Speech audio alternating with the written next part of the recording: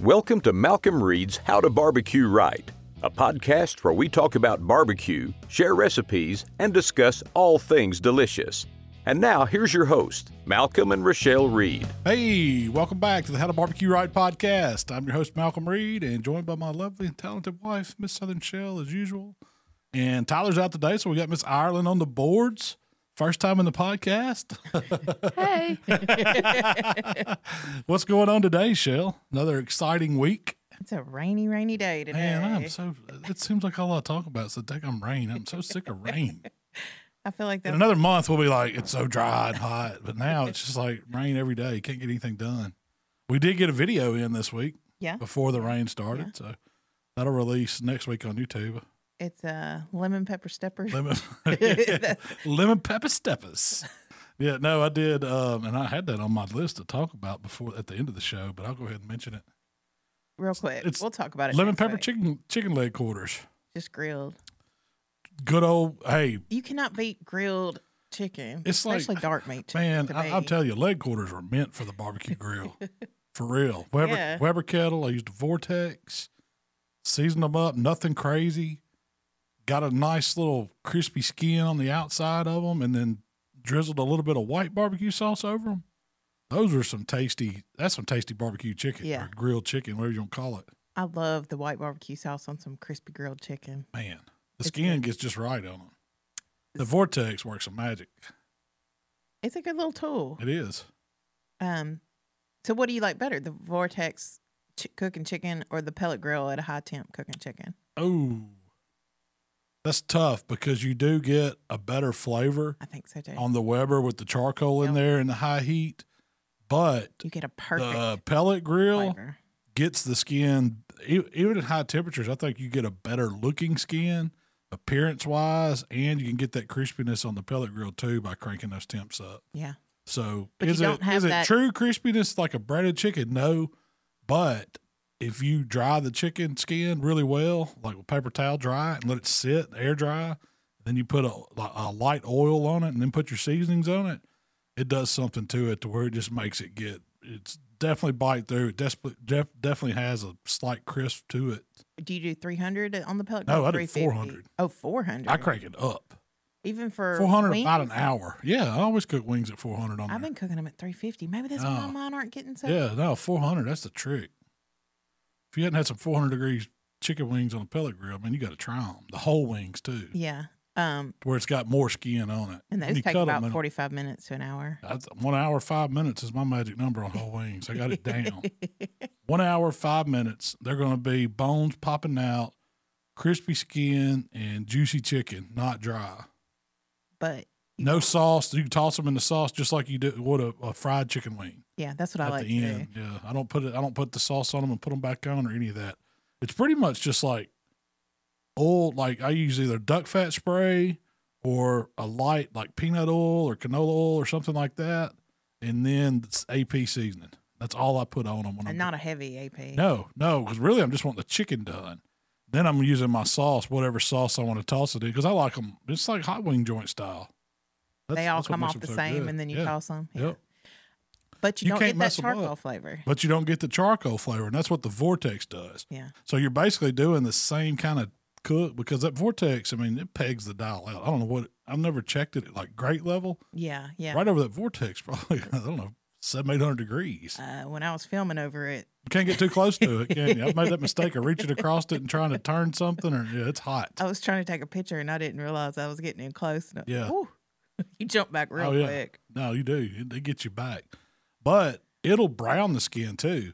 Like the pellet grill doesn't do as good a job as like causing it to get like grilled look. You don't get that darkness. You get a really pretty skin and your seasoning shows and it browns it with the oil. But that Vortex will get it to start turning dark where you really get some color to it. Yeah, I like that too. Yeah. I didn't even flip those quarters. You just put them on there, let it cook. Just let them roll. I'll talk about them next week when the video releases. When you grilled that chicken this week for dinner, because you did some grilled chicken for dinner. Yeah, I didn't even put that on my list to talk about, but I was doing a little meal prep. So how did you grill those chicken? So I had a pack of chicken breasts. There was like 3 boneless, skinless chicken breasts, but now you buy them at the grocery store. They're so big. I split them. So I guess you call it an airline breast. It's like a cut down. I cut it like horizontally to where it creates a bottom half and a top half, just like you're going to butterfly. Just take it apart. Okay, that's what I was going to ask. So the tenderloin stays with kind of like the lower part, and the top part's like that little perfect airline chicken breast, probably about 4 or 5 ounces, if I had to guess. I don't. Why do they call it an airline chicken breast? I think it's just the cut, the style. Yeah. It's just a neat little airline chicken breast. I don't know why maybe they used to serve it on airplanes. Probably. But that was your serving. So so I split those. So I took those 3 chicken breasts and turned it into 6 portions, and I marinated it. And basically, it was like a Greek seasoning that I've been working on, and a little bit of Greek salad dressing, like almost like a Greek vinaigrette. And I just poured that in a Ziploc bag, seasoned them up real good, and let them hang out like for a couple hours in the refrigerator. I also did some boneless, skinless chicken thighs, like 1 pack. I think it has 6 of those in there. Mm-hmm. And I did those kind of. I didn't have a marinade or anything. Did you trim those or cut those any? Man, I didn't. Sometimes they have extra fat and stuff on them, and I knew that I was fitting to burn some chicken, so I wanted to. That's what I call it, burning chicken. When I just got a hot grill, and I sit there with it and leave the lid off and just turn and turn and turn until it gets nice charry on the outsides. And that's what I did. So for that marinade, I just used Worcestershire soy sauce, a little olive oil, put some gringo in there, a little hot sauce. I just let those hang Mexican out. Yeah, kind of. You needed that Daddy Hinkles. I wish I had that Baja marinade that Kroger has. Yeah. I think it's a Lowry's Baja marinade. It's great on chicken. But I didn't, so I just did those in Worcestershire and soy, and just old traditional kind of marinade. And it was really good on thighs because I did season them. Like when I took them out of the marinade, I kind of patted them off because you don't need all that moisture on them. And I seasoned them really well with the Grande Gringo because my take on those was chicken thigh Monterey. And y'all probably seen me do that recipe. I don't know, did I do a YouTube video on it? Yeah, but you used. But I used chicken breast. Yeah. It's a play on. I don't know if that's a Chili's dish or what, but the old, Chili's neighborhood bar and grill or whatever. It was the best dish on their menu. It came with corn and I think mashed potatoes. Yeah, is what it came with. Potatoes. We were talking about that the other night. What it came with. Was it rice? Was it? So I did, instead of trying to keep the carbs down, I did do corn on the cob, but I also did black beans that I did up. But I did that. Marinated those thighs, took them out, seasoned them with gringo. I got my Weber grill, like 1 chimney of charcoal, hot, scattered it out, put the grate on, sprayed it a little bit. I started the breast first because they usually take longer. And one side of the Weber was white meat, one side was dark meat. So I just started, I sat there. And there was 2 different flavors. You had I had a Greek going on the breast, and I had a kind of a Southwestern going on the chicken. And I just flipped them. Like I'd go a couple minutes, flip everything over, a couple minutes, flip everything over, have me a handy little thermopin. When the breast got to about 160, I pulled it off so it'd stay juicy and just set them to the side. Took the thighs off when they got about 170. I mean, really, those thighs are forgiven. You can do them at whatever.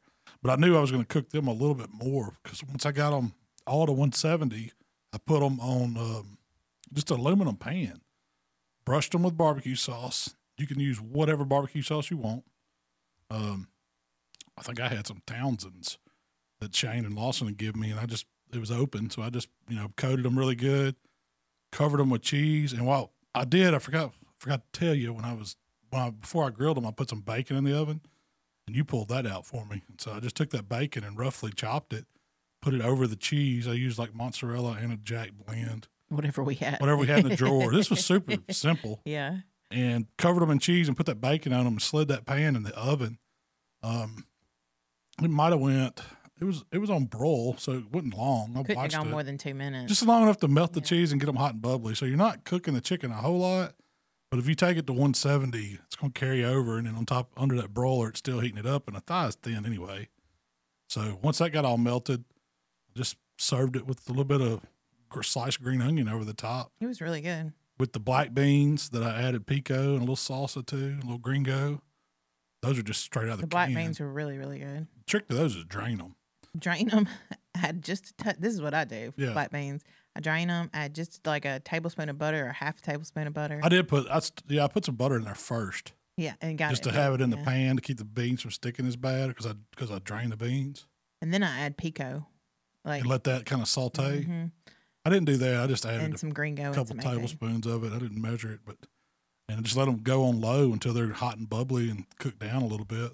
But when I plate them up, I top them with like finely shredded Italian blend cheese because it was in the drawer, and I put a little green onion over that. Man, that was a good side dish. Yeah, it was. And the corn's just straight up boiled corn. Michael ate all that anyway. I'll tell you the trick to corn. I learned this. I think it was on a website, like somebody from Iowa would post it, and I figured if they're from Iowa, they probably grew up. They corn, knew a little something about corn. But you bring up about a half, your wife's spaghetti pot. Everybody's got one. About half water. You get it boiling, and you put a little bit of salt in it, a little bit of sugar in it. When I'm talking a little bit, it's probably a teaspoon of each. Like a pinch? Yeah, no, a little more than a pinch. Measure out some. Measure out some. I just put it in my hand. 2 or 3 pinches. Sugar and salt, and then a couple splashes of white vinegar. Now, you don't know the white vinegar's in there, but it does something to those kernels of the corn. So you bring that to a boil, and then you shuck your corn, pull all the silt off. You put the corn on the cob in the water, and you turn it off the heat, and you cover that pan. And it needs to go about 10 minutes is all. And it will be the snappiest, like every little kernel is bursting with flavor, kind of pops when you bite into it. You get a touch of, and this will turn regular old corn that you'll think is the most high-grade tricolor sweet corn you've ever had. And just that pinch of sugar and the salt. It don't need anything. You put butter on it if you want to, but you don't have to. Michael tore it up. Yeah. Like he loves corn on the cob. Yeah, he was getting everything. I didn't even eat one. I was trying to watch the carbs. And then for the Greek chicken breasts. So with that, we use those for wraps. Use them for lunch wraps. I got some left over to go with the salad. So we got several meals out of this, really. I just took those and sliced them up almost, would you say fajita style? Like you were going to make fajitas with the cooked chicken? Yeah.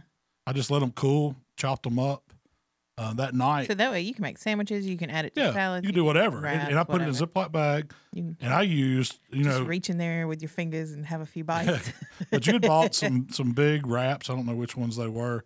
I did a little bit of mayo, some fresh spinach, one slice of pepper jack cheese, some roasted red pepper strips, and then I had some extra bacon, so I put some of the chicken down, and I put some bacon down, and I made bacon. It was chicken bacon ranch wraps, basically, is what it was, and they were dang good for Where'd lunch. the ranch come from? Well, that's what I called them. I should have put ranch. I guess you dip it in ranch. Yeah, you can. If I had it to do over, I told you I would have made you some fresh, like your ranch dressing, like the dip in ranch, and then spread that on the shell first, and then built everything. But I just roll those up and slice them, and then put them in like a little plastic container, and we got 2 lunches. So yeah, meal prepping, man. It does make things easier. You don't have to worry about ordering lunch. Yeah. I'm fixing to go have me a wrap after we wrap up this podcast. Watch. So Southaven Springfest is this weekend. It is. Mark's been working hard this week on it. Yeah. Mark's cooking it. Yeah, he's going. Oh, where are we going this weekend? We're going to Metairie, Louisiana. If you're down in Metairie, you need to come to this crawfish festival. I got asked to be a judge in it. I've never judged a crawfish festival. It's going to be my first one. It is called, what's it called? I'm pulling it up. Shell's pulling it up. But anyway, they have a ton of crawfish festivals. The Old Metairie Crawfish Festival and Cook-Off at St. Catherine's of Siena Men's Club. So it's going to be at St. Catherine's Church, I'm thinking? I'm thinking it's kind of going to be, all out in the town. Oh, is all it? Around the block, yeah. Okay. I think they've got 40 teams going to cook crawfish. They're doing a People's Choice. I think you have to buy tickets to this. Once you buy tickets, you get to eat all the crawfish you want. And jambalaya. I didn't know they were doing jambalaya, too. Yeah. That ain't part of the contest. I don't think so. They have a kids zone. They'll have vendors there selling concessions, too. So if you don't like crawfish, I'm sure they'll have something that you can get. Well, you can eat jambalaya if you don't like crawfish. Yeah. Maybe that's why they do that. Maybe you don't show up if you don't like crawfish. Yeah, that's what I would say. Don't go to a crawfish festival. Do you have any steak? It's not a damn steak contest. It's crawfish. But anyway, so I read about it yesterday, and every team is expected to cook, I want to say it said from one to 7 sacks of crawfish, depending, I guess, on the crowd. You can't cook them all at the same time. They encourage you to have one batch ready at a certain time and the rest of them as needed. Yeah. but be prepared to cook. But you can hold crawfish, right? How long can you hold crawfish in a cooler? I've held them several hours in a cooler. They hold. Sometimes they get the better. They sit in the crawfish. They don't overcook. They just stay warm and juicy and soak up all those flavors. But I guess they just don't want to cook them if they don't have to. Yeah. But what would you do with them? If you got all these live crawfish, you ain't got no choice. It ain't like they're going to keep a week. You got to cook them, right? They should have sold them by the pound or something. Maybe they're seeing how many tickets they sell. Who cooks the best, and then that person's got to cook them all. Oh, yeah. That's probably what it is. It's like how many tickets they sell based on the crowd. But the weather's going to be perfect, so I expect a big crowd. I want to walk around and try some crawfish, but I got to judge first. So you got to try 40 teams. Surely not. There's no way. Like you can try 40 different. I don't know. Is that what they're going to do?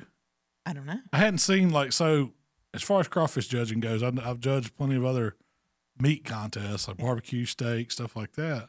But I've never judged. I've judged exotic, But I've never judged a straight crawfish. So you can't. So the rule is crawfish only. You can't turn in potatoes, corn, sausage, mushrooms, all the good stuff. It's just crawfish.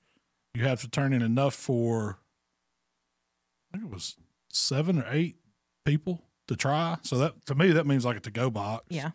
Because you're only eating probably 1 or 2 maybe. So if you have to judge 40 teams, you got to give them 2 to 3 crawfish. 80 crawfish. That's nothing. 80 Yeah. crash. Oh, I got that. Have you been taking your antacids? No, your pet? It don't bother me like that. I can get down. I'm good for 4 pounds. I've been taking mine. How many every pounds morning. do you think 4 pounds is of crawfish? How many crawfish? That'd be probably a couple hundred. I mean, they don't weigh much. I really don't know. I don't know. But I mean, it's just a little tail. It ain't like, yeah. See, what gets me though, of the 40, it wouldn't take but one bad apple to ruin you. Yeah. Because you get one that's like super hot, blow your head off. I mean, you can't judge fairly the others. So. Yeah. I'm expecting it to be just like anything else. They're gonna break it up. You get so many 15 teams or whatever. Yeah, you might do half, so you might do 20. But then there's going to be probably half the field's going to be average. You're going to have a quarter of them that really suck, and you're going to have a quarter of them that's pretty good, and you're going to have a tough time picking between the really good ones. That's what I expect. But yeah, that's how most of them. I hope to learn something, man. Learn what flavors. Really, whoever I'm judging with, I'm gonna be watching them and see what they like. That way, when I get ready to go down and cook a crawfish contest. So this is where continence meant. Oh no, this is definitely research. This isn't just for me to go judge crawfish. I mean, it's really best of both worlds. I love crawfish, and if you ever decide, I'd love to go cook a crawfish contest. Show up with your rigs and get the boiling, and man. Drinking beer and passing out. And passing out. Because that's the second part of it. One part's the judging, and then there's another category. It's people's choice. And so everybody that buys an entry into the festival is going to get some tickets. And the way those tickets work, you walk around and you try people's samples. They put them out in little boats, I'm sure. Now, they can have whatever in them. But if you like them, you can give them a ticket. So it's like a vote. And so basically whatever team there accumulates the most votes is the winner of the crawfish festival, the People's Choice. So Crawfish King. The Crawfish King. That's right. Man, I need to do we have any Crawfish King shirts? Be a good time to take it down there and pass them out. King Crawl, you mean? Yeah, King Crawl. Nah, we got rid of all of them. Oh, do we? Anyway. But no, it's going to be fun. Yes. And so that's only on Saturday, and it's like from 2 to 8. They're having a band. Yeah. Play 2 bands. I think there's one playing during the day and then one at night. But we're going down on Friday because we're going to go eat some char-grilled oysters, hopefully, at Drago's. And then I've been told about this awesome Italian restaurant. Now, this is from my brother. You can't believe everything he tells you on restaurants. He's usually pretty good. But he says this is the best steak at a restaurant that he has ever had at this Italian restaurant in Metairie. And I'd say that he goes to... They go to him and his wife. Him and my sister-in-law go to New Orleans quite a bit, several times a year, and they go down there because the food's great in New Orleans. And even everywhere they go and go to the nicest restaurants. Yeah. And that's kind of the thing. Yeah, that's right. Food. So he's probably had some. He's had some good stuff. Pretty good stuff. Yeah. And this is the best. This is the best, and it's a Metairie. It's what's it called, risottos or something like that, or Italian. I think that's the name of it. It's like something like that, risotto. I made a reservation. You had to have a reservation. It looks like it's in an older house that they've converted into a restaurant, and all the pasta that they serve is like handmade in the house. The steak, or what'd you say? It's Risotto's Ristorante and Chop House. Yeah, that's it. And Chop House. So I'm looking forward to that. Like tablecloth. Yeah, I'm looking forward to going there. And that's the steak that orders per Wayland is the Spinalis steak. Do you have their website pulled up? Dang it, I just closed it. Oh, that's all right. He said they have a Spinalis steak, and it is the best. You know, the Spinalis on the ribeye is the best piece of the ribeye anyway. That's what I go for first. And so I'm guessing, I don't know if they do it like Italian style. If this is like a char-grilled steak, they're going to serve it over pasta or with a sauce or what. But he says it just melts in your mouth. It's got me They hungry. have a 10-ounce USDA prime Spinalis ribeye. Yeah. And then they have a 14-ounce prime Spinalis. Okay. I know what I'm about. I don't know about you. But why would I order the 10 when they got 4 more ounces there? Worst case scenario, I'm gonna let me take the rest of it home. So what's the preparation? What does it say? The Spinalis dorsey muscle, DORSI. Dorsi. Yeah. What does that mean? It's just like the proper name, Spinalis dorsi. Oh, okay. For that muscle. So the proper name is Spinalis dorsi. Yeah. And I've been just calling it Spinalis. Yeah. Okay. I mean, nobody, say the. Yeah. It's just nice to know. Protrusius or whatever it is. The anatomy of the bovine creature. The Spinalis dorsi muscle, deckle steak, coulette, or ribeye cap is the smallest, most flavorful, most marbled, and tenderest part of the ribeye. I believe that, but I've never heard it called a coulette. I thought coulette was something else. It's CALOTTE. Is that? I don't know. I've heard Coulette? Something like that. Anyway, a signature cut of Risotto's Ristorante and Chop House. We offer both 10 and 14-ounce Spinalis cuts whenever the market permits. If I get down there and they don't have this steak, I'm just walking out. We're going to put the menu down. Just disgusting. Knock over your glass of wine. Like a cat. And walk away. Yeah. Dang it. Come here just for that. Can't hype me up, tell me all about it. Then I'm sorry, we're out today. Tomorrow we'll have them. They got some accompaniments. Oh, yeah. I mean, they're going to have all kinds of good stuff. That's the only thing I'm going for. Jumbo lump crab meat on top of a Spinalis steak. That's all what I'm about, sir. That's it. So that's going to be my weekend. I'm missing out on Springfest where we originally started with this. Before this steak this weekend, what's the best steak you've ever had in a restaurant? Man, really? The best? God, that's hard to say. That's hard. The first one that pops in my mind is Cane Prime in Nashville. That was in my ribeye. Yeah. God, it was so good. And I'm sure it was just a prime ribeye. I don't remember ordering. It wasn't like Wagyu or anything. That's the top. I usually have like a baseline. Like, where would I go if it's Tuesday night and I want a ribeye steak and I know what I'm getting? It's going to come with a baked potato and a salad, something like that. Old school style. I mean, used to, like, I don't know what it's like now, as I hadn't been in years, but Texas Roadhouse was a chain restaurant. I mean, for real. It was like Texas Roadhouse, it was good. Lone Star. Texas Roadhouse was really good. Yeah, they had a standard. Like, you went in, you got their ribeye, you knew it was coming with their baked potato, and you're going to get a salad. That's baseline. A boot of beer and the cheese fries, Yeah.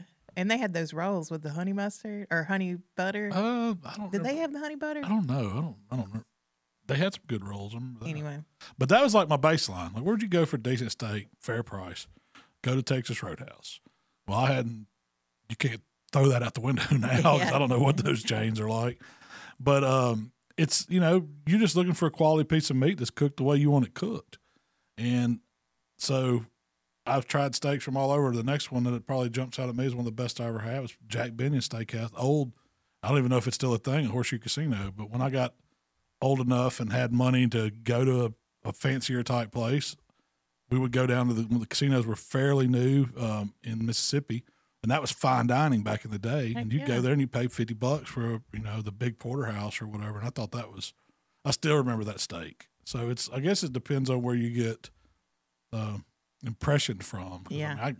I think I can cook a better steak than all of them. Yeah. But out, we're talking about, we've got an old standard right here, a couple counties down, the Como Steakhouse. That place has been in business for decades. I like the ambiance there. That's right. I like the smells there. Is a grill master cooking these steaks as you walk in, and they've got 2 grills and they're open air. I mean, they got a hood over them to get, but you smell steaks, and the guy sitting there cooking the meat to order, and they've got some kind of marinade. I don't think they marinate the steak. It's like a sauce they brush on them as they cook them. It's like Dale's. Have you ever had Dale's? But they use like Willingham seasoning on them, and it's a ribeye that I'll always remember that I like when I go there. And sometimes you get it, and it's, man, that's as good as cane prime, the best rib I ever had. And sometimes I get it, and it's like, man, it's gristly, too much fat or whatever. It's real hit. But you know what you're getting. You're getting baked potato, you're getting a salad, you're going to get some mushrooms and fried pickles. I mean, and I love Como Steakhouse. But you better plan on getting there early, or you're going to stay in a line for hours. Because to this day, that place is busy every night. Can't go on weekends. Don't do they take reservations? I think they take reservations for groups, not like small parties. Yeah. So they're kind of picky about it. It's like a first come. But you got Windy City Grill right down the door from it. Go get your name on the list. Go down to Windy City and have your cold beverage and come back up and get your table. It's an event to go to Como. I go twice a year, beginning of deer season and end of deer season. That's when we usually go. And then if you want to go mixed in, we'll go down there some. It's 30 minutes from us, so it's not like it's in their backyard. But anyway. What's your favorite? I don't know. Probably some that you've cooked at the house. Yeah. It's the best favorite. No doubt. My favorite. Cane prime sticks out. Emeralds. I don't remember having like a steak there. I had a good steak there. It was good. I don't think it was when I went with you. I mean, yeah. I don't know. There's some good ones. My thing is, if I ask, can y'all do Rare Plus? And they look at me like they don't know what they're talking about, I usually order something else. Yeah. Can I get the fish? Yeah. The salmon. Let me try this pork chop. Hey, Como has a fire salmon if you never had that. So anyway, Southaven Springfest. Yes, that's this weekend. Man, there's so many good things. We've got Palmer Home is doing the Mudbug Bash. Tunica's got Crawfish Alley going. It's a busy weekend. Southaven's got Springfest. They're cramming it all into one weekend. So I hate that we're not going to get to go to all of them. But the Springfest is one. Man, I missed it last year because of COVID. They moved it to the fall. We still had something going on. I think we had Water Tower Festival. A class, I think. We did a class that weekend. Oh, okay. It was a private Palmer Home event. Would you say that Southaven Springfest is where you got your start? Yes, in fact it is. And Southaven Springfest originally started as a birthday celebration for the city of Southaven, where I'm from. And I guess they were every year in the spring, it was like a carnival, music, barbecue contest, all this stuff for families. It's a family event. And then a lot of people used it as a tune-up for Memphis in May, the World Championship. It was the last contest on the schedule. Because Springfest, back in the day, Springfest is in Mississippi, but technically its city line touches the Memphis state line. Yeah. It's right on it. Yeah. It's a suburb, kind of. It is a suburb of Memphis. But people used it, all these big teams used it as tune-ups for Memphis in May because it's only like a week or two apart from load-in. So you go cook Springfest, fine-tune all your recipes, and then go to Memphis in May and try to win the whole thing. But they treated Springfest as a mini Memphis in May event timeline. And with that being said, they had the Wednesday night. You had your cooks meeting the week before. You had load-in on like Monday, Tuesday. Wednesday was friends and family night. You were set up, already cooking something. Thursday was the big party night, just like it is at Memphis in May. Friday was ancillaries and another party night. And Saturday was the concert. So there was a week-long thing. I mean, it felt like a spring celebration for Southaven. And growing up, we just went to it. Like, we were always going on Wednesdays. You had carnival. I mean, we'd go ride carnival rides and play all the games. Yeah.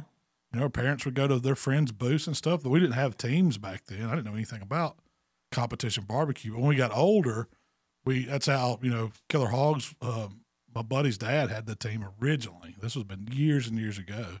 He was like, "You boys want to come learn to cook barbecue?" And we was like, "Heck yeah!" We were old enough and chasing girls and having party. It was fun, and that's what got us hooked to it. So this was like before we didn't have power, we didn't have running water.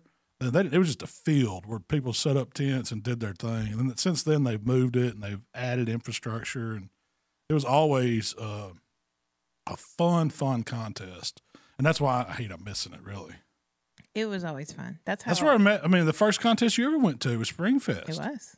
And we went through some muddy Springfest too. I'm talking like where you're knee deep in mud the whole time, water's over your trailer tires, and it's been bad. I mean, it looked like pictures of Woodstock where you see people covered in mud. And we were just out there partying right in the middle of it, all of it. But I remember the first time I went to it. It was a barbecue contest, and it's Springfest, and it's pretty big, but it's not so big. It's like, yeah, I mean, when I say Memphis and May's almost too big. You got to. We're talking 50, 60 teams. Yeah, but you still got you got Myron Mixon out there cooking. You've got Melissa Cookson. Yeah. You've got all the big names are out there cooking, but you still have this cool party vibe. So to me, Springfest was back in the day was really cool, and I remember being out there, my first one, and looking out and being like, "This is awesome." It's like a big tailgate that's not associated with the game or something. I was like, "There's a business here somewhere." Doing this for a living. It wasn't in competition barbecue. I didn't know that at the time, but I thought it was. It takes a lot to do that. I mean, we raised money and did butt cooks and had crawfish not contests, but crawfish fundraisers and things like that, just to be able to do like Springfest and Memphis and May. Yeah, that's where you spent your money. But you're out there for so many days, and I mean, kegs of beer and food and all the good stuff that goes with it. Do you think that Springfest kind of spurred a lot of these world champions that live around here? Oh, I mean, for DeSoto County, there's probably more world champions and like per capita in one centralized area. A lot of it was because of Springfest. That's where they cut your teeth, and I think that's why you've got all these teams that got better and worked their way up. Was because if you wanted to beat these guys, you had to learn to cook and you had to learn what they were doing. And you had to figure it out. And I'm sure there was some, shigging going on. You're trying to copy a lot of what they're doing. You try to pick up here and there. You ask questions, all the stuff that we all did. And that's how he got that way. Yeah. And it was like every year we wanted to get better and better and better. And it didn't start out. Nobody starts out like in the pro ranks. I mean, I guess you could, but man, you're going to get your teeth kicked in.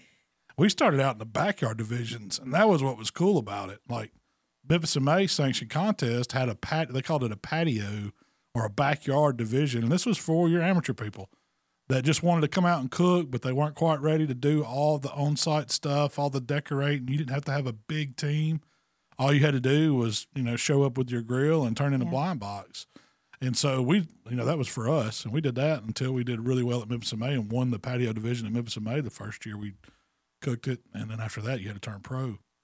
But then we kind of fell in love with the KCBS style, which was all blind, but you had to add the chicken and the brisket. And so that was a starting point for us. And there wasn't that many KCBS contests around, but then KCBS and Springfest was one of the, I don't know if they were the first, but they were one of the originals first that had MBing style contest, which is the Memphis and May, 3 meets, and the KCBS at the same time. And so it started drawing even more people, and that's where it's at today. I think there's a stake, the SEA is part of it. Is there not? I don't think so. They did 1 year where you did they? Yeah, I don't know if they are now, but I mean, I know. So Mike Namey's contest up there at Murfreesboro does all 3. They do. Yeah. So, and they were one of the ones that I don't know. I think Springfest may have done a double before, a true double at the same time. Yeah. But Tupelo may have done Galax it one time too. Galax does now. Yeah. There's not a whole lot of them. The people that had the MBN ties, because back in the day when we first started doing it, Memphis and May actually sanctioned Springfest. They were, and they had them all over they had. I would say in the South and up the East Coast. That was primarily where they were. It wasn't near as big as KCBS. It never was as far as the amount of contests and how they're spread out, but they were huge contests. I mean, the ones they had, and they were all based on Memphis and May being the World Championship pork cooking contest. And so hog, shoulder, ribs. Those are your 3 categories. That was it, yeah. And so what happened, I guess Memphis and May decided they weren't going to sanction anymore. They were just going to concentrate on Memphis and May.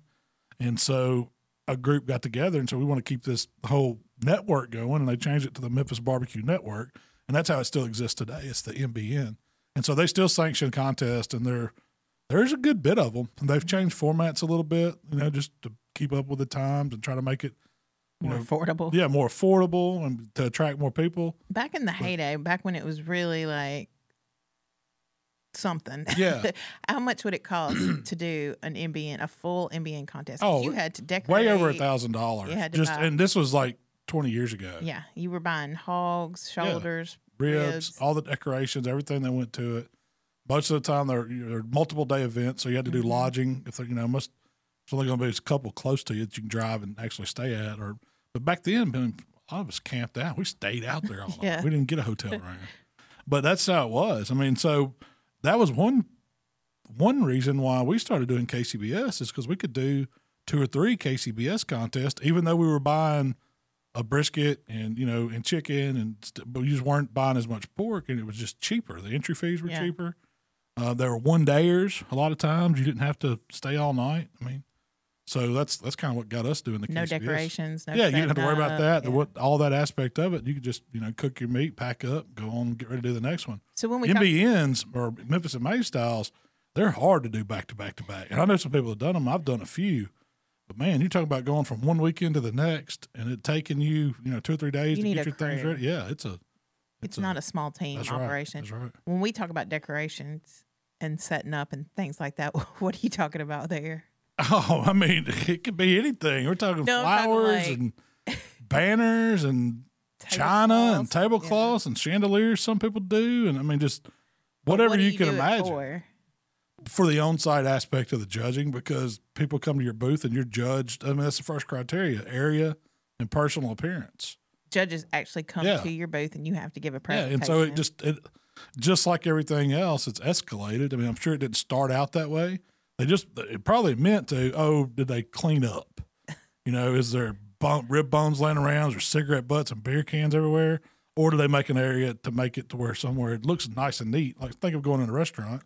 You want it to look presentable, but it turned into just like brisket cooking did in KCBS. Used to, everybody cooked a choice of brisket, whatever you get at Walmart. Now you're spending $250 on this Wagyu. Well, MBN did the same thing with their decorating and all that, and it just escalated to a point where it makes it hard for the little guy. Unless you're one of the people that are grinding it out, doing it every day, you're racing points, all this stuff, and you didn't have very many people doing that. Yeah. Most of these contests are community-driven, to where people might not cook but one a year. There's a lot of teams of these contests you go to didn't cook, but that was their contest they cooked. And so you keep them from doing it by adding all the showy stuff. I mean, I like the showy stuff. It's fun. But, man, it gets to be some work. I ain't going to lie. And the only one we really do is Memphis and May that's like that now. You did Galax last year. Yeah, we did. But see, they've changed the rules, so you can't decorate and do all that stuff now. It's not on your fine china that you bring out. Yeah, they kind of did. They took out the first round of on-site judging, and so you only have finals judging at the end. And now when they tell them to judge, it's like, is it neat and clean? It's not based on, how much you spent on ficus trees that you brought out there. I mean, for real, I mean, I remember us traveling around and we were trying to do it without a trailer. Yeah. So we crammed everything into the back of your truck and in the back seat of the truck. Had ficus trees. And I had to keep this plant in between my legs. From here to Virginia. Everywhere. God, I hated that. But it worked. We get calls. Had those trees tied up there in the front of the tent. Looked good, didn't it? Looked real good. We're fixing to do it again for Memphis and May. Yeah, it's coming up. Decorate it. With Memphis and May, you do still have the load-in is what, 3 weeks? 2 weeks. Is it 2 weeks? Wow. Maybe so, yeah. Man. But yeah, so that's I miss? You can tell I miss. I do. I wish I was going to Springfest, and I wish everybody out there good luck. Mark, I hope he does great. He's got Jay Craig coming down from Outlaw, and they're gonna run the big pit, the BFO, and fill it up with ribs, and run our Memphis and May recipe, or tweak on it, see what needs to be done. Hopefully, make finals and get to talk to the judges. I think Waylon is going to Springfest. Oh, cool. So back in the day, it used to be a lot of fun. I miss all that. Like tonight would be like, we wouldn't be there right now. I wouldn't be sitting here doing a podcast. I'd be at Springfest. What time is it? I don't know. It's probably Bloody Mary time. It'd be, but all the meat would be on for tonight. It'd be beer would be getting cold. Let's pack it up. Let's screw it. Let's go. I'm out. Multiple kegs. I'm out. I'm going to show up. Jaeger machines. Pick me up tomorrow. Do you remember when we had that? Yes, there was a 3-bottle one. The problem with it is it got everything sticky. Oh, man. It was horrible. That and the ice luge. The ice luge. We did have better ice luge. And you used to firing shots down the ice luge. When I first started coming around, y'all did these strawberry shots. Yes. Soaked strawberry, poured out strawberries and soaked them in a big igloo jug of vodka and topped them with amaretto and whipped cream. And y'all had a chair at the bar where girls were supposed to like sit down. Backwards, though. Lean back. And then lean back, and y'all would drop them strawberry shots in They loved it. They loved it. 3 days of that, and you probably never want to see a strawberry again. They got everything sticky. I wonder if those are any good. It's been so long since I've tried one of those. I guess you Heck no, they weren't good then. Yeah, they were. Can you imagine you're just running our hands down in there and That's COVID police would have got us big time. You never would do the ice luge because heck no, I wouldn't put my mouth on that after all the people been up there. We were sending carnival goldfish down it, letting people swallow goldfish. Yeah, that's why you like this contest so much. It was buck wild. You never know what you were going to see. Thinking back on it, we had all these people, but like everybody was doing something during the day, but it was stuff like corn strawberries for the shots, setting up the music, like it was nothing to do with barbecue. Yeah, no, it wasn't. The barbecue part, Waylon came in and did. Oh, back in the good old days. Because we were only cooking like ribs for backyard. We were doing all this. It wasn't like you could show up Saturday morning. We would do all the ancillaries. Well, yeah. Those on were Friday fun night. on Friday. And we'd win a few every now and then. Heck yeah, I won chicken there every year I cooked it, I think. Burnt chicken thighs. That's what I would do. I would do them up. They loved them. So anyway, back to the real world. Talk about the community. You checked out the community lately? Yes. Have you seen that? It's like a combine. I did see that picture. A tractor combine, and they turned it into a hog roaster. Did you see that? I did. I don't know if it was those pigs or those goats or what. They had them wired to the front end of the picker, and they had coals like in the bottom part. It's like the bucket part. I don't know what the makings of a combine or whatever that was, but they had these coals they'd shoveled under it, and the thing would spin. Like, this is a rotisserie grill to the next level. I think I counted 9 hogs. Is that what it was? Yeah. 9 hogs? Wow. That's a lot of meat. Yeah. You can feed some folks with that. I mean, I think it would work. Is there a rule? Why wouldn't it? Well, is there a rule about how far away from your fire your meat can spin? Not that I know of. Okay. You just don't want it to sit over it too long. Well, I was thinking if it's not touching the fire, but, every so often it's not really heating. I don't know. Don't get me lying on that.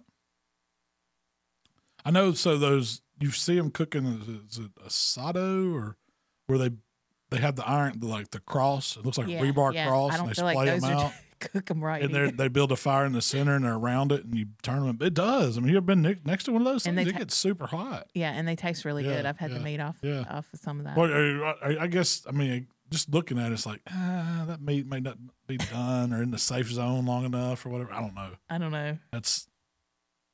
I'll stick with my old hickory pit for that. But it was cool. That's a lot. It is cool. It's like an open rotisserie, basically. And you wire up the meat inside it to the spindle, and it's just spinning over hot coals. I don't think they were like 200-pounder hogs. They looked. They look. They're more 100-pounders. Yeah, I would say so. 7,500. So I had it'd be a lot of weight if you put 9 big 150-pound hogs on one. I didn't even think about that part of it. Looked like they had it figured out. It looked like a pretty good operation. Yeah. You want to know what the best thing I've seen in the community has been lately? What? This Hasselback sausage slider with a white barbecue sauce slaw. I don't know. I didn't look and see what the name of the person that posted it was, but I made a note. I was like, I am doing that. Because I've been Hasselbacking sausage. That's my favorite way to do. Like when we're doing sausage and cheese plate, you Hasselback them to where you get more surface area of the sausage. It cooks better. You can get more rub down in there. It's not as greasy because it lets out a lot of that fat that's rendering. And then when you sauce it, it comes back and puts a little bark on it. Man, I know it on a slider. A little quarter of that sausage would be just delicious. So did they leave it Hasselback? Like Yeah. You still got some. Yeah, you should. If you hadn't saw that one, you need to check that one out. And then they made a white barbecue sauce slaw. For the mayonnaise element, just take a that. bag of, I imagine they just took a bag of coleslaw and just tossed it with some of the white sauce and let it sit a little while. That is one thing I haven't done. Because it's vinegary, it's creamy, it's got a little sweetness, but it has a little heat, and you get a little citrus from the lemon in it. It's really a great idea to make coleslaw with it. I've never used that to make coleslaw. Yeah. That's a good idea. I'm going to do that. I've used it for pizza sauce. Yeah. Makes a really good pizza sauce if you're doing grilled chicken pizzas or something like that where you want to do a white sauce element. It makes a really good pizza sauce. You can add a little Parmesan cheese to it to give it a little more thickness. Spread it out. I like it on pork. I like too. white barbecue sauce on pork. It makes it, I put mayonnaise on my pork. You put mayonnaise on a pulled pork sandwich anyway. That's a little weird, but it's not weird. You put slaw on yours. That's what, and you sold, that's what sold me on it. When you said you put coleslaw on your sandwich, don't you? And I'm like, yeah, and it's mayo. Why would mayo not be good on a pulled pork sandwich? So I started, I've done it myself. Yeah. I ain't gonna lie. Yeah. The white sauce, I like the white sauce better than the mayo on it, though. But I like slaw. I like a creamy slaw on a pulled pork sandwich. Yeah. It goes with it, so it really does. Somebody asked, what are some must-have accessories for the Weber? If you got the Weber or a Weber or a grill, this ain't just for a Weber. But if you got the Weber kettle, you got to get you the Vortex. I talked about it earlier that I did my next YouTube video with it. I say you got to get you one if you like cooking chicken, because I haven't found anything on a Weber to get the skin. Used it for a pork I've used it. You can use it different kinds of ways. Like you can turn it, invert it. Yeah. And it kind of creates the indirect to snake the coals around and you cook right over it. I've cooked a bunch of stuff on it and it does really good, but it shines on chicken. Specifically chicken pieces, where they cut up wings or leg quarters or just individual pieces of chicken where you want to get the skin really good and you need some heat that's not direct heat because it kind of radiates with the shape of the kettle. Now, you can use those Vortexes in other grills, but I just think the best one is the Weber kettle. Now, these other accessories aren't necessarily for the Weber kettle. Grill grates. The grill grates, they make them for any grill. You got to have your set for a Weber. I've got one from a Weber. I've got one from pellet grills. I got, PK grills. I've got a set. The Weber one works in eggs. So some of those are standard. It's like 22-inch grate on a kettle. So they make one that fits right inside that and any kind of round grill. But you need a set of those. The grill grates are great. It's one of the best accessories I think you can get for a grill. If you like to grill, and smoke, it's great for it. You also like a hinge. You're yes and no. I wish so. I've got this new Weber, and I've had it. What'd you buy it for me a year or two ago? It's been a couple years now. It's been a while. And it came hinged. It was like the new gold version or whatever it was of I forget master built One Touch version or something. Yeah. Yeah, but anyway, and it has a hinge that stays on it, and I'm not crazy about it. I honestly can say because I like to cook in a Vortex, and I like to be able to rotate my dome. They moved the outlet vent, the exhaust, to dead center, or it's in a fixed position on mine now, and so it has to stay that way. I can't and since it's hinged, I can't undo the hinge. Now I had the old hinge that we got from Unknown Barbecue, and I just put on like an aftermarket hinge on a Weber kettle. That one was great because you could pull the pin, and it still let me rotate my dial to where my exhaust vents could be. I like running them kind of in a clockwise, turn them every 15 minutes position just to get even heat flowing through it. Yeah. This one, it just goes one way. So I kind of have to watch like anything to the back where that vent is gets hotter when I'm running my Vortex. So if you'll notice when I cook, if I don't have it loaded down, I try to have it clear that area just because it's a little hotter. And then things get a little bit darker right there too. So you have to keep that in mind. But a hinge is okay. It keeps the lid on, The most important is probably a thermometer, thermopin, or dot. I would say if you don't have, like you got a Weber grill, you're looking for something to buy, make sure you got you a good thermometer, set of grill grates, and then a Vortex. I mean, yeah, coals, yeah. Chimney. That's true. But that's my. I mean, and that's what most people's. If you look at the comments on that post on the community, that was most people's, and I just agreed totally with that. That's what I would say, 100%. You get that. I'm gonna recommend grill grates and a thermometer for anybody that's cooking outside. You know, anybody that's cooking on a grill, you need those. The Vortex is only, I think they shine on a kettle style, a round grill. I don't know if it'd do you any good to try to put one like in a PK or something that's square, rectangle, or something like that. I don't know. I never tried it. I mean, I never had a reason. I got a Weber. Why would I run it any other place? You know. So somebody else was asking about pork brisket. They weren't asking. They were showing. Oh, they were showing? Man, I had never had one.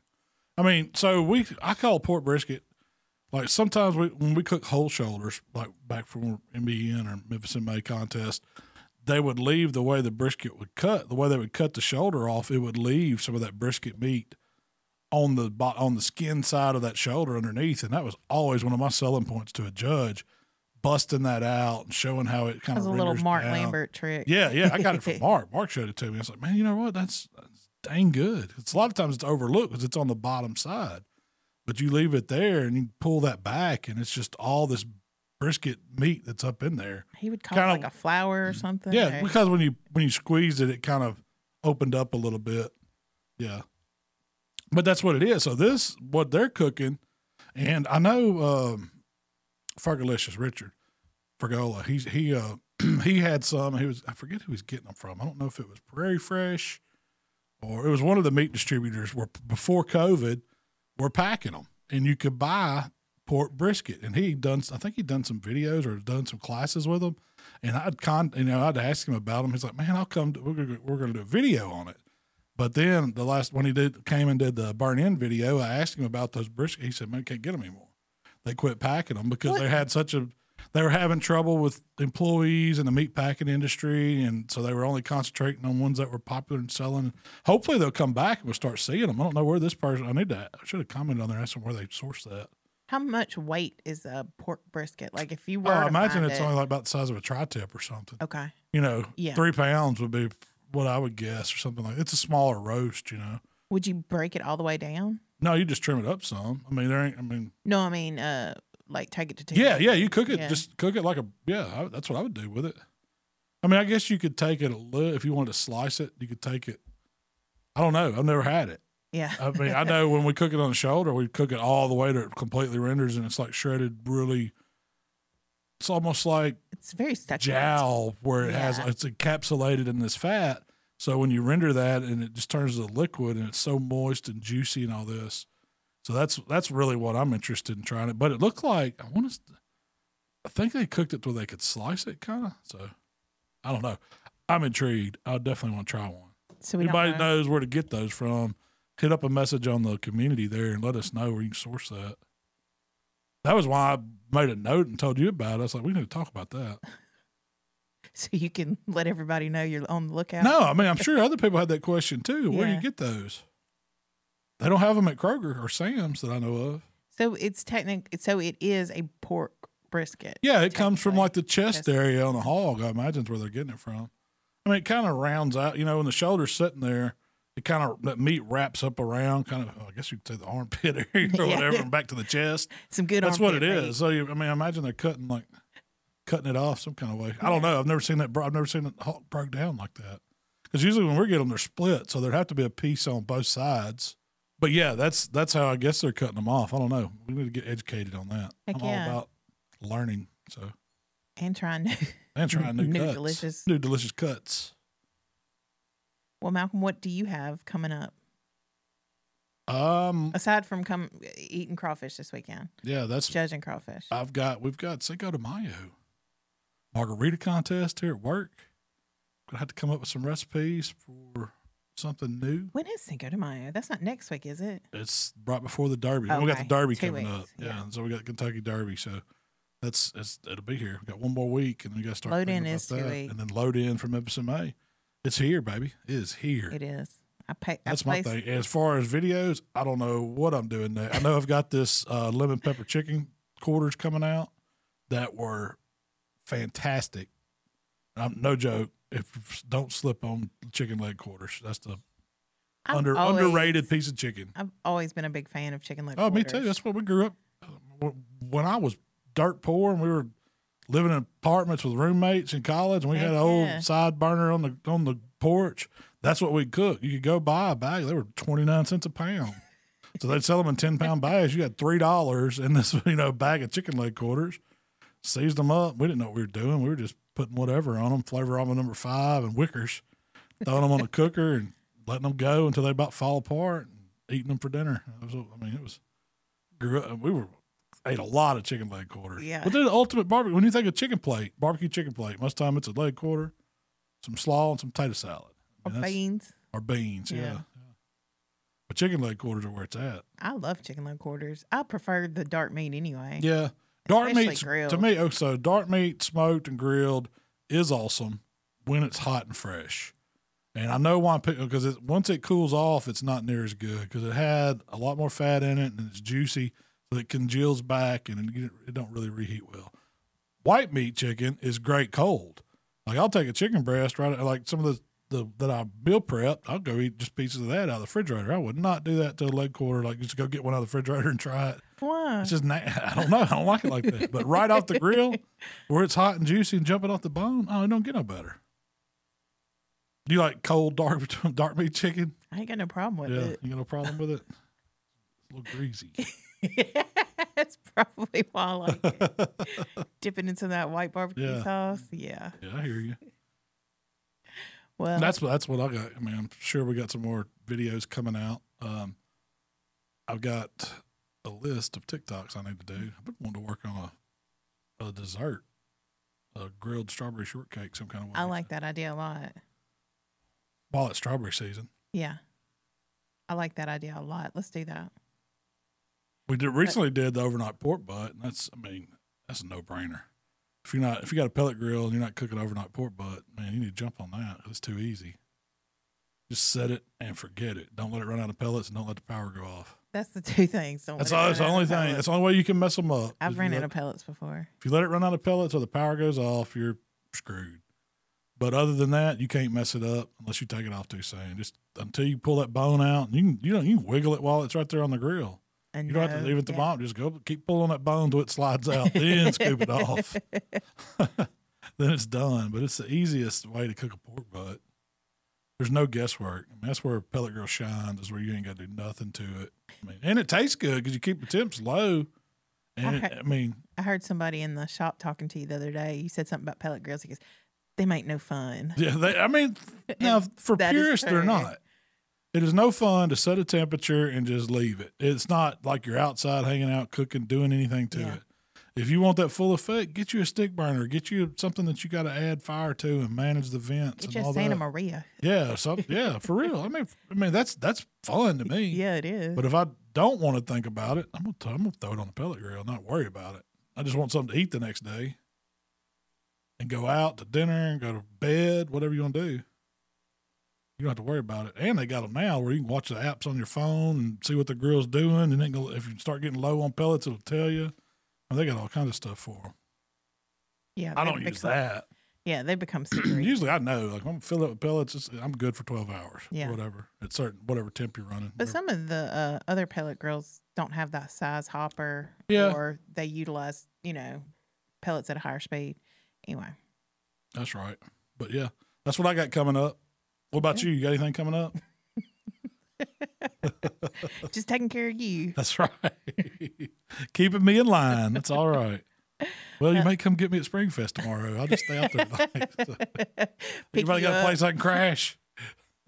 Pick you up on the way to come in hot to the Crawfish Festival. I have seen you do stuff like that many times, but I just don't think you got it in you anymore. No, that's my younger days. Hate to say it, but I got to save something for Memphis in May. It's too close. Well, if you'd like to connect with Malcolm, it's How to BBQ, right? On Facebook, Instagram, Twitter, TikTok, and of course, YouTube. If you'd like to connect with me, it's Miss Southern Shell on Instagram and TikTok. I don't really do much, but but yeah, y'all check out the community, man. We enjoy seeing all the posts on there and sharing information. And if you got a lead on a hot pork brisket, let us know. And if you're down in Metairie this weekend, come check out the Crawfish Festival at the, what was it? St. Catherine's of Siena. Is that what it was? I think I'm terrible with remembering names, but that's where it's at. St. Catherine of Siena. That's where we'll be. Just go to Metairie and follow your nose when you smell the crawfish. All right. Well, I hope everybody has a great weekend. Appreciate y'all hanging out with us and listening this week. And we will be back next week talking more delicious stuff. We gone.